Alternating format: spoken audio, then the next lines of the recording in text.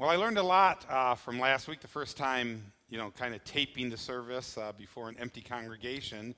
I watched the worship service just like you did on Sunday morning, and one thing I noticed is we have the camera up in the crow's nest up there taping, so it's kind of looking down, not like you're looking up at me. And as I'm sitting there watching myself, I said, "Oh my goodness, I have a receding hairline." But then today, I saw Steve Ackley down there, and I thought, compared to him, I've got a head full of hair like Samson. I love you, Steve. I also learned through this whole process that, the Bible talks about how the law stirs up sin in our life. And it's amazing.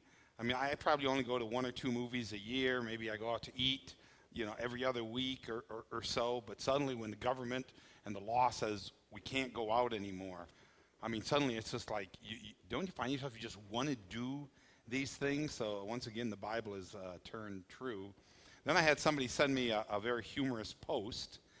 It said that we're supposed to be praying for our pastors, all the pastors that are taping their service, that their videos won't look like a Saddam Hussein interrogation video. And hopefully mine doesn't look like that. So anyway, we are going to be turning our attention back to the book of Ecclesiastes. If you remember last week, we kind of got an overview of the whole book, and now we're going to begin digging in just a little bit deeper. If you have your Bibles there, I would encourage you to turn to Ecclesiastes chapter 1. While you're getting there, we do have on our webpage, we have the outline of the sermon, so you can go ahead and you can get that. You can print that off if you choose to follow along and you choose to take notes. Now, normally when we read the portion of Scripture, I have everybody stand in reverence to God's Word, and I'm not sure I can make you do that at home, but at the very least, I ask you at this point, in reverence to the Word of God as it's being read, don't multitask. Let's lean into this service. Last week I was very surprised when I really focused and, on the worship and the singing along and the Word of God, that God did something in my heart. And I pray that He will do that as well through this message. So in Ecclesiastes chapter 1, verses 1 through 14, it says, "The words of the preacher, the son of David, king in Jerusalem. Vanity of vanities, says the preacher, vanity of vanities, all is vanity. What advantage does man have in all his work which he does under the sun? A generation goes and a generation comes, but the earth remains forever. Also the sun rises and the sun sets and hastens to its place. It rises there again, blowing toward the south and turning towards the north. The wind continues swirling along, and on its circular courses the wind returns. All the rivers flow into the sea, yet the sea is not full. To the place where the rivers flow, there they flow again. All things are wearisome. Man is not able to tell it. The eye is not satisfied with seeing, nor the ear filled with hearing. That which has been is that which will be. That which has been done is that which will be done. So there is nothing new under the sun. Is there anything of which one might say, 'See this, it is new'? Already it has existed for ages, which were before us. There is no remembrance of earlier things, and also of the latter things which will occur. There will be for them no remembrance among those who will come later still. I, the preacher, have been king over Israel in Jerusalem, and I set my mind to seek and explore by wisdom concerning all that has been done under the sun. It is a grievous task which God has given to the son of men to be afflicted with. I have seen all the works which have been done under the sun, and behold, all is vanity and a striving after the wind." Well, I once read about a man who looked like he always had all of his life together. He lived on the top of the world. He never seemed to have a down day. He came to work happy. When work was all done, he'd leave in a good mood. One day at a coffee break, a friend of his, talked to this guy and said, hey, buddy, now I know why you're always so happy. You're always such in a cheery mood. You've really got it made. So just yesterday, I was driving along, And I saw you and this beautiful young woman sitting in this romantic sidewalk cafe. You were sitting closely to her. You were listening to her every word, just, focusing on her. Well, the guy leaned over and he said, well, let me tell you the truth. He said, that lovely young woman is really my wife who was telling me that she was leaving me. And what looked like a sidewalk cafe was really what was left of our furniture thrown out on the street. We were being kicked out of our apartment. You see, if the truth were known, behind all of our smiles, behind all of our masks, there stands a list of problems, of worries we so try to cover up. And we come to church, we meet people out in the community, we go to family reunions, and we have all of these hidden behind, the veneer that we want people to think our lives are. Well, if you remember last week, we were introduced to a man who decided he was going to throw caution to the wind. He was going to venture out into all areas of life to find the truth about life, to find purpose, meaning, reason in this life. The man's name was Solomon. Remember, he was the third king in Israel. His father David had left a rather large estate to his care. David had also fought all the battles, and now his son enjoyed peace. For 40 years, Solomon reigned in peace.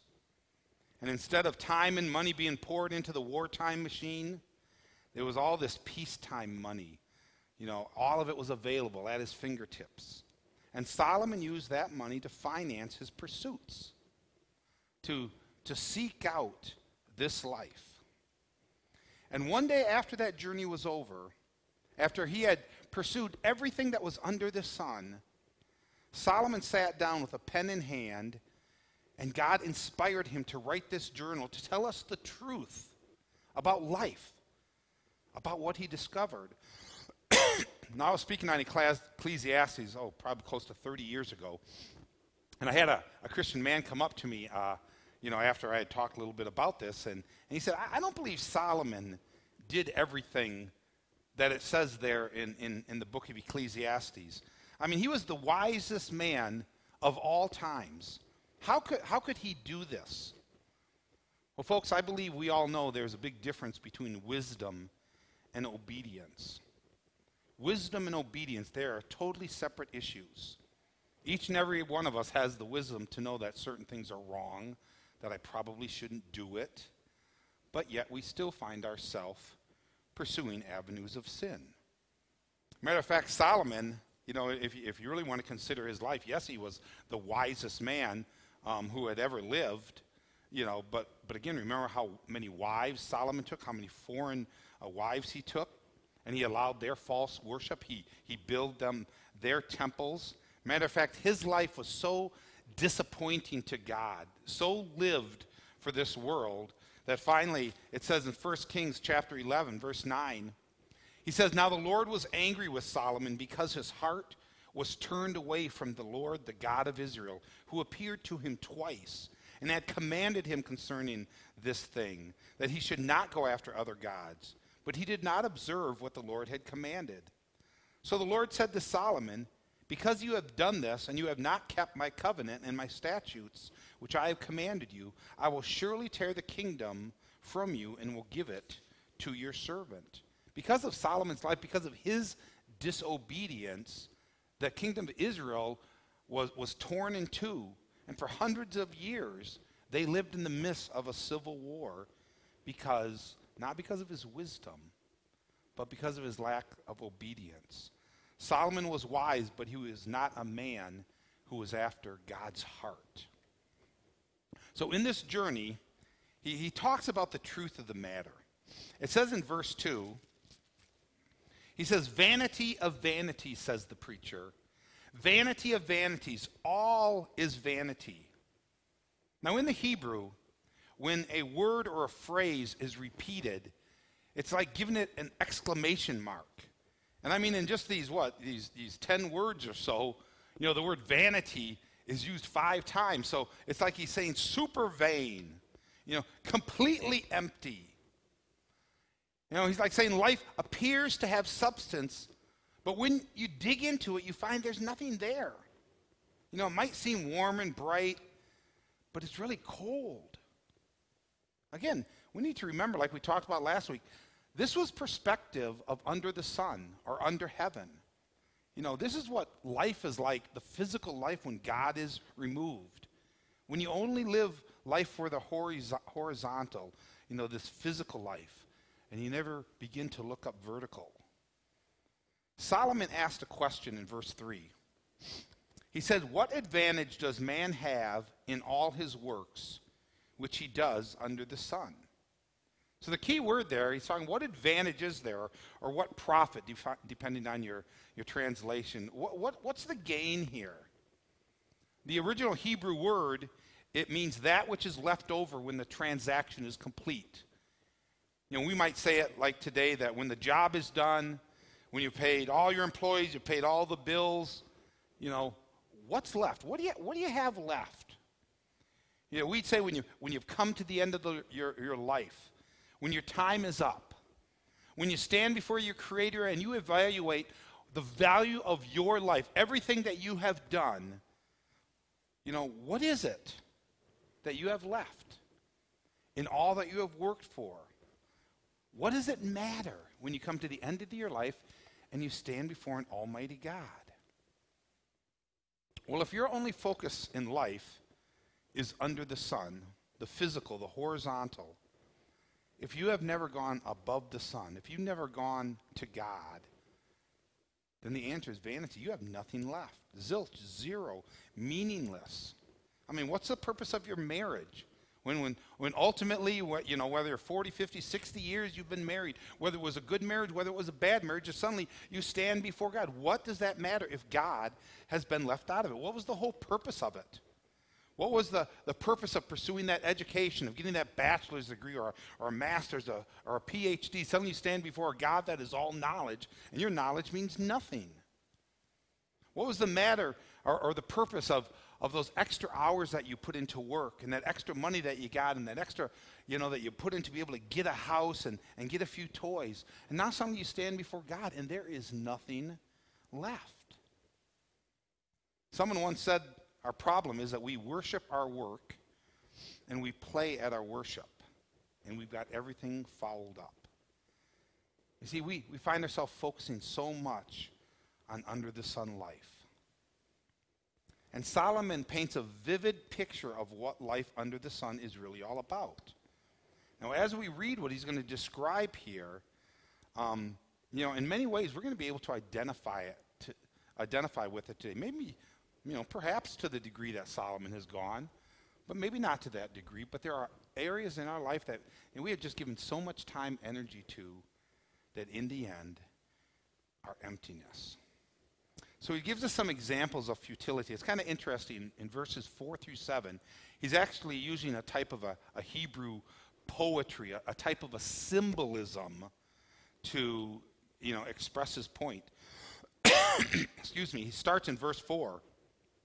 He says, "A generation goes and a generation comes, but the earth remains forever." Now think about this. Every single day, there is born a future doctor or lawyer, a mechanic or a farmer or a movie star or a sports hero. And every single day, there dies a doctor, a lawyer, a movie star, a mechanic, a farmer, whatever it might be. Generation goes, generation comes, but the earth remains forever. He's saying there's this endless cycle to life. Evil men are born into this world, evil men die in this world. Good men are born into this world every day. Good men die out of this world every day. Generations come, generations go. Man is born into this endless vanity.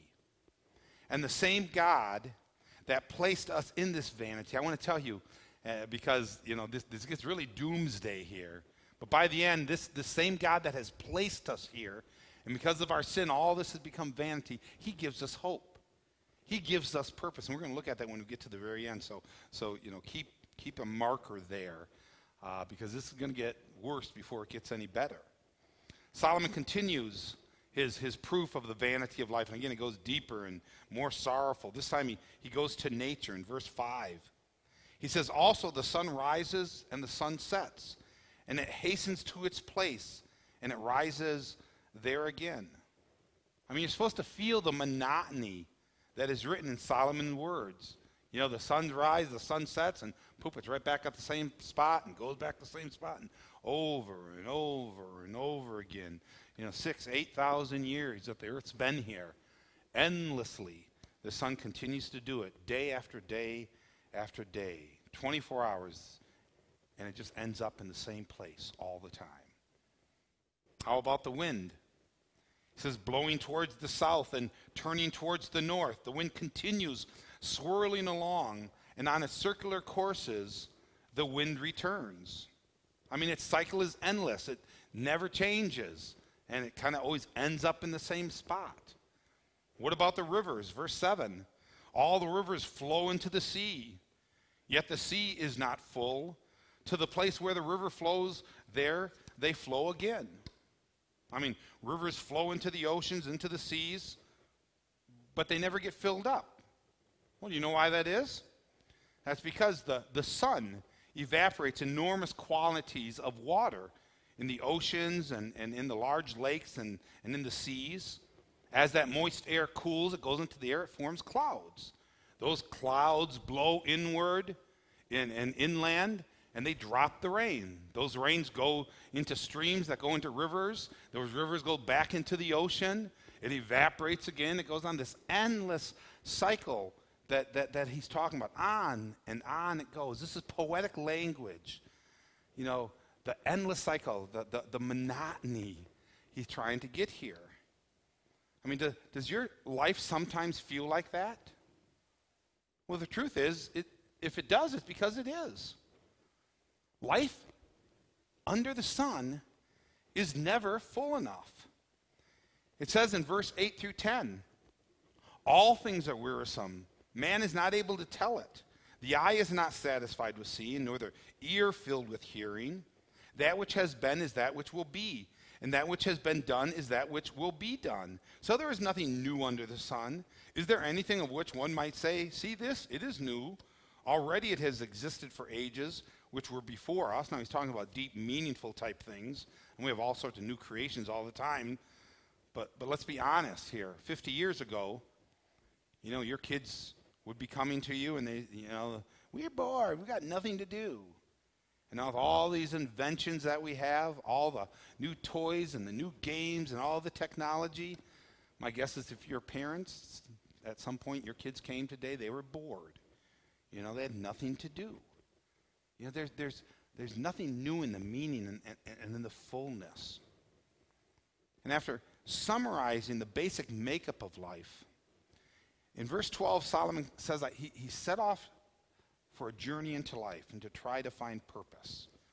Now, we need to understand the extent that he went in this journey. In verse 13, he said, and I set my mind to seek and explore by wisdom concerning all that has been done under the sun. It is a grievous task which God has given to the sons of men to be afflicted with. Now, there's a real important statement that he makes there. He said, I set my mind to seek and explore by wisdom. In other words, he had the wisdom to really understand life and understand the ends of life and all the things. And he had the God-inspired honesty to be able to put it here. But there's a couple words there, aside from that word about the wisdom that he went about this to understand all these things. He said he said to study or to seek. It means to search out, or it means to explore. Not just to examine the bark and the leaves and the branches, but literally Solomon dug deep to uncover the roots. What was under the surface? You see, that's a lot of our problems, because a lot of our problems is we think and escape. We see things on the external, on the outside. We might see the fruit of something, but we don't see down beneath it. We don't see the hidden costs. Everything that is hidden underneath. But Solomon was able to. He said he studied He searched it out. And then it said he went below the surface, and to those roots, then he said, I explored them. In other words, he followed everything, every single root to its very end. Literally, he examined it from all sides. He didn't just note the various angles, but he dissected them. We'd say he went whole hog into everything that he did. If it was laughter and entertainment, he laughed himself into hysteria. All types of laughter, one-liners, dirty humor, witty. It didn't matter. He went all in to find out, if that was me, entertainment, is that why we're here? To just be able to laugh? If it was sex, he experienced every form that was imaginable. Proper forms, every perversion that was out there. If it was substance abuse, he had the social drinking, and he also drank himself into a stupor. This man stopped at nothing to explore life. Now, there's a saying, and probably most of us have heard of it. It says that you don't have to stick your head into a garbage can to know it stinks. Well, Solomon threw that saying out. He didn't just stick his head in, he stuck his whole body in. Totally submerged himself in the garbage can. Now we need to consider the conclusion of the matter. And we need to mark these conclusions. Whenever we come to them at a section where Solomon builds it up in the despair of man, the vanity of man, and then he gives us some wisdom. He gives us that truth here. And he's about to do that. He first of all says in verse 13, and I set my mind, he says, to seek and explore by wisdom concerning all that has been done under the sun. Here's the wisdom. It is a grievous task which God has given to the sons of men to be afflicted with. If you have a King James, it says it is sore travail. A heavy burden is how he described it. Verse 14, I have seen all the works which have been done under the sun, and behold, all is vanity. It's a striving after a wind, or some translations, it's just like chasing after the wind. It's an empty dream. You can feel some of the effects, but you can never catch it. Verse 18, he says, because in much wisdom there is much grief, and increasing knowledge results in increasing pain. Much grief, increased sorrow, pain. When Solomon is pleading with us, he said, I've been there. You don't have to believe the philosophy of a man, or this isn't just somebody's opinion. He's saying you need to believe the experience that I had. I searched these things out. He never lost his wisdom. He never lost his ability to really analyze what was happening, whether or not it was fulfilling him or gave purpose or it had any meaning whatsoever. He never lost that. He said, I tried it all. Everything we might ever thought to set our minds to. And his conclusion to life under the sun, the physical life, is that it's vanity, it's empty. The God-inspired conclusion of this is that it comes to nothing. At the end of our life, what is it going to matter?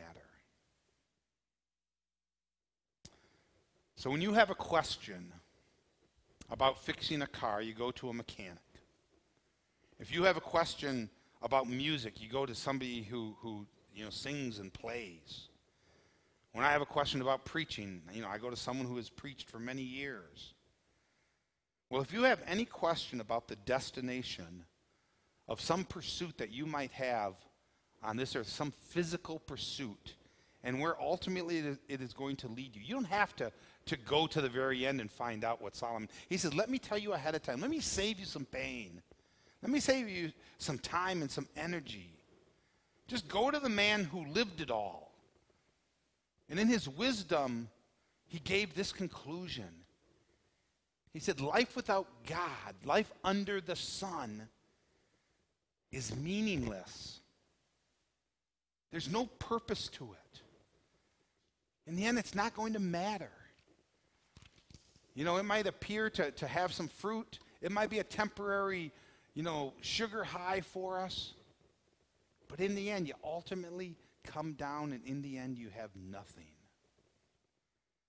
Solomon's whole point in chapter 1 is to ask us the question of where are we looking for happiness? Where are we looking for joy? Where are you looking to get purpose in your life? Where can you find significance that this life, what we're doing down here, that it matters? Are you going to find it in a marriage? Are you going to find it in a job? Or in some toy that you have? Or some title that you've aspired to? Or some relationship in your life? This life here has never been intended to bring you fulfillment. The endless cycle of the endless pursuit are meant to stir this yearning for something more. There's got to be something lasting. It's supposed to bring us to an emptiness. It's supposed to bring us to a realization that, in the end, this isn't going to matter when we stand before God. And I am to push through all these false hopes and these false promises and the temporary highs of this life. And I'm supposed to ultimately look above the sun. Seek ye first the kingdom of God and his righteousness, and all these things will be added to you. Get it in perspective. Get your priorities right. Seek God while you're young, he said.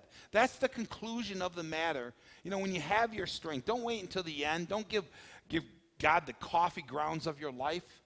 Give him the best of your life, because he brings meaning and purpose.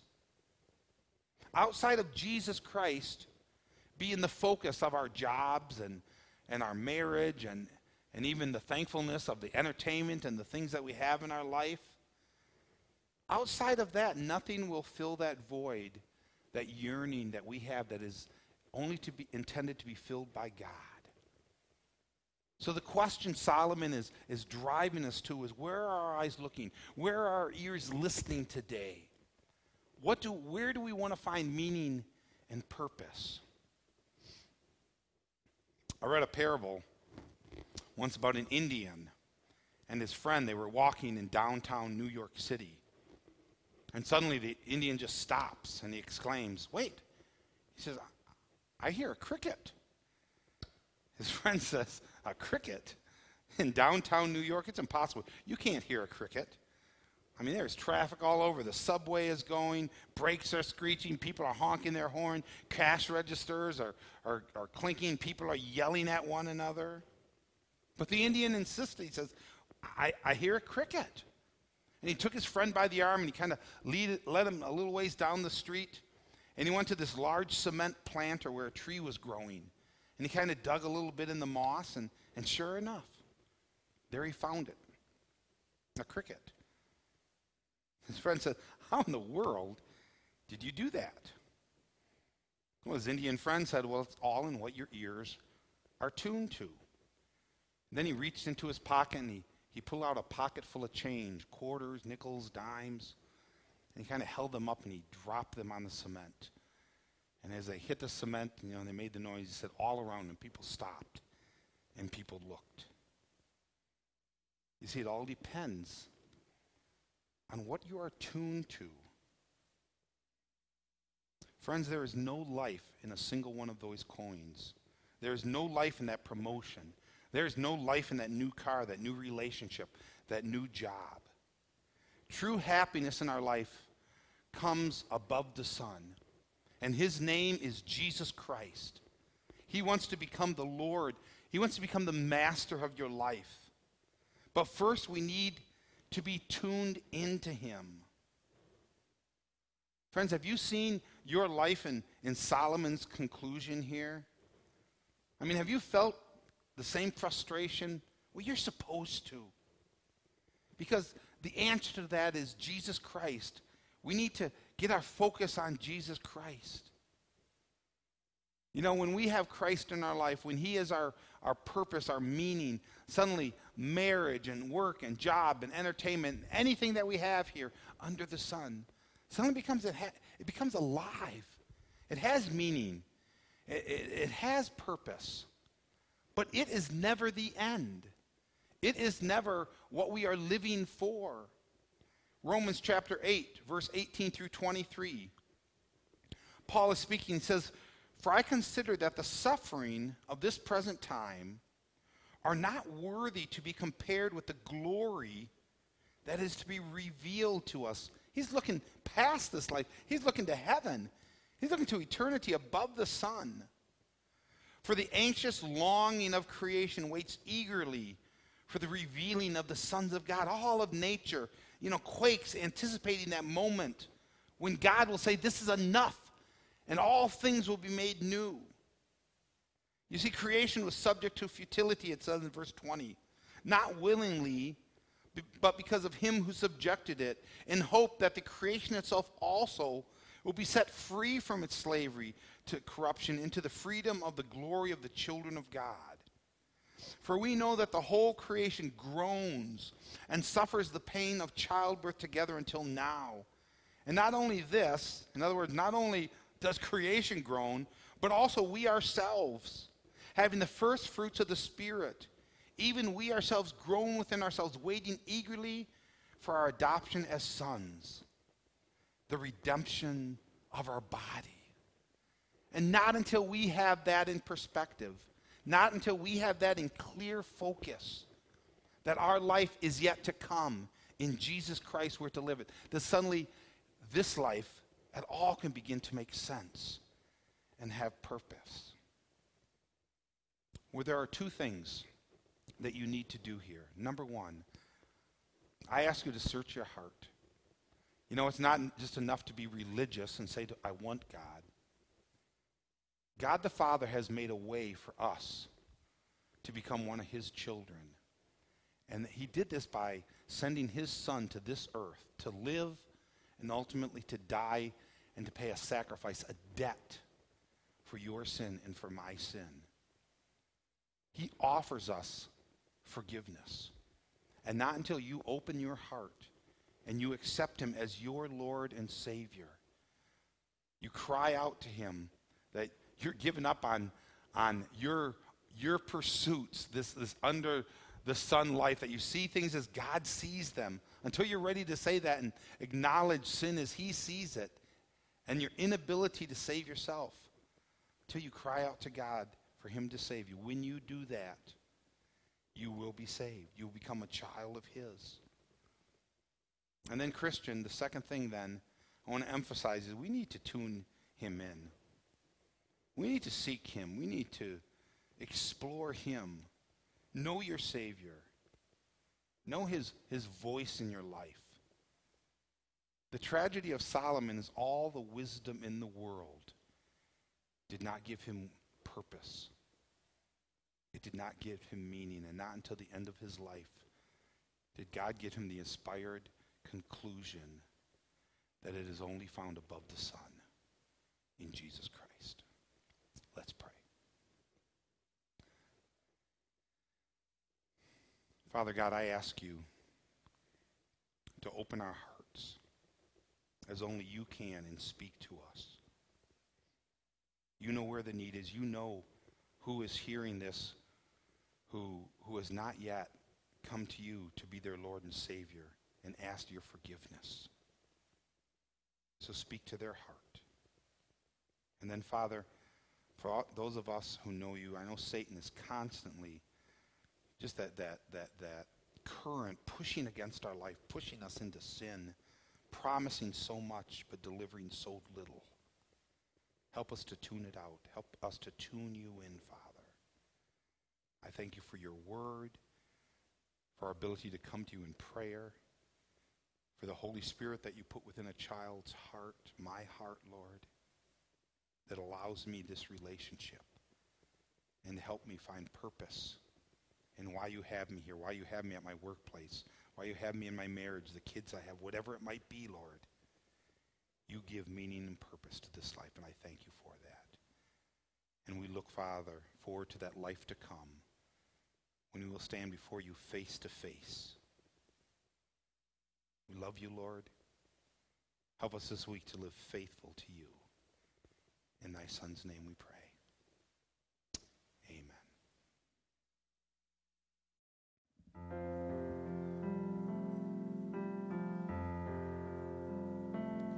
Be still, my soul.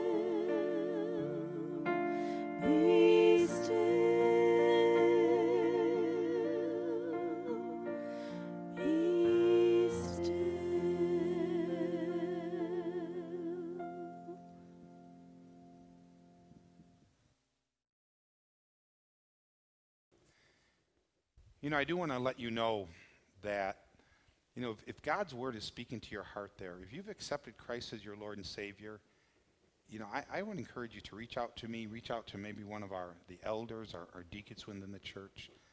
We'd love to talk to you about that. We'd love to rejoice with you at what God has done. Or if there are any other spiritual needs that you have, if God is just stirring within your heart.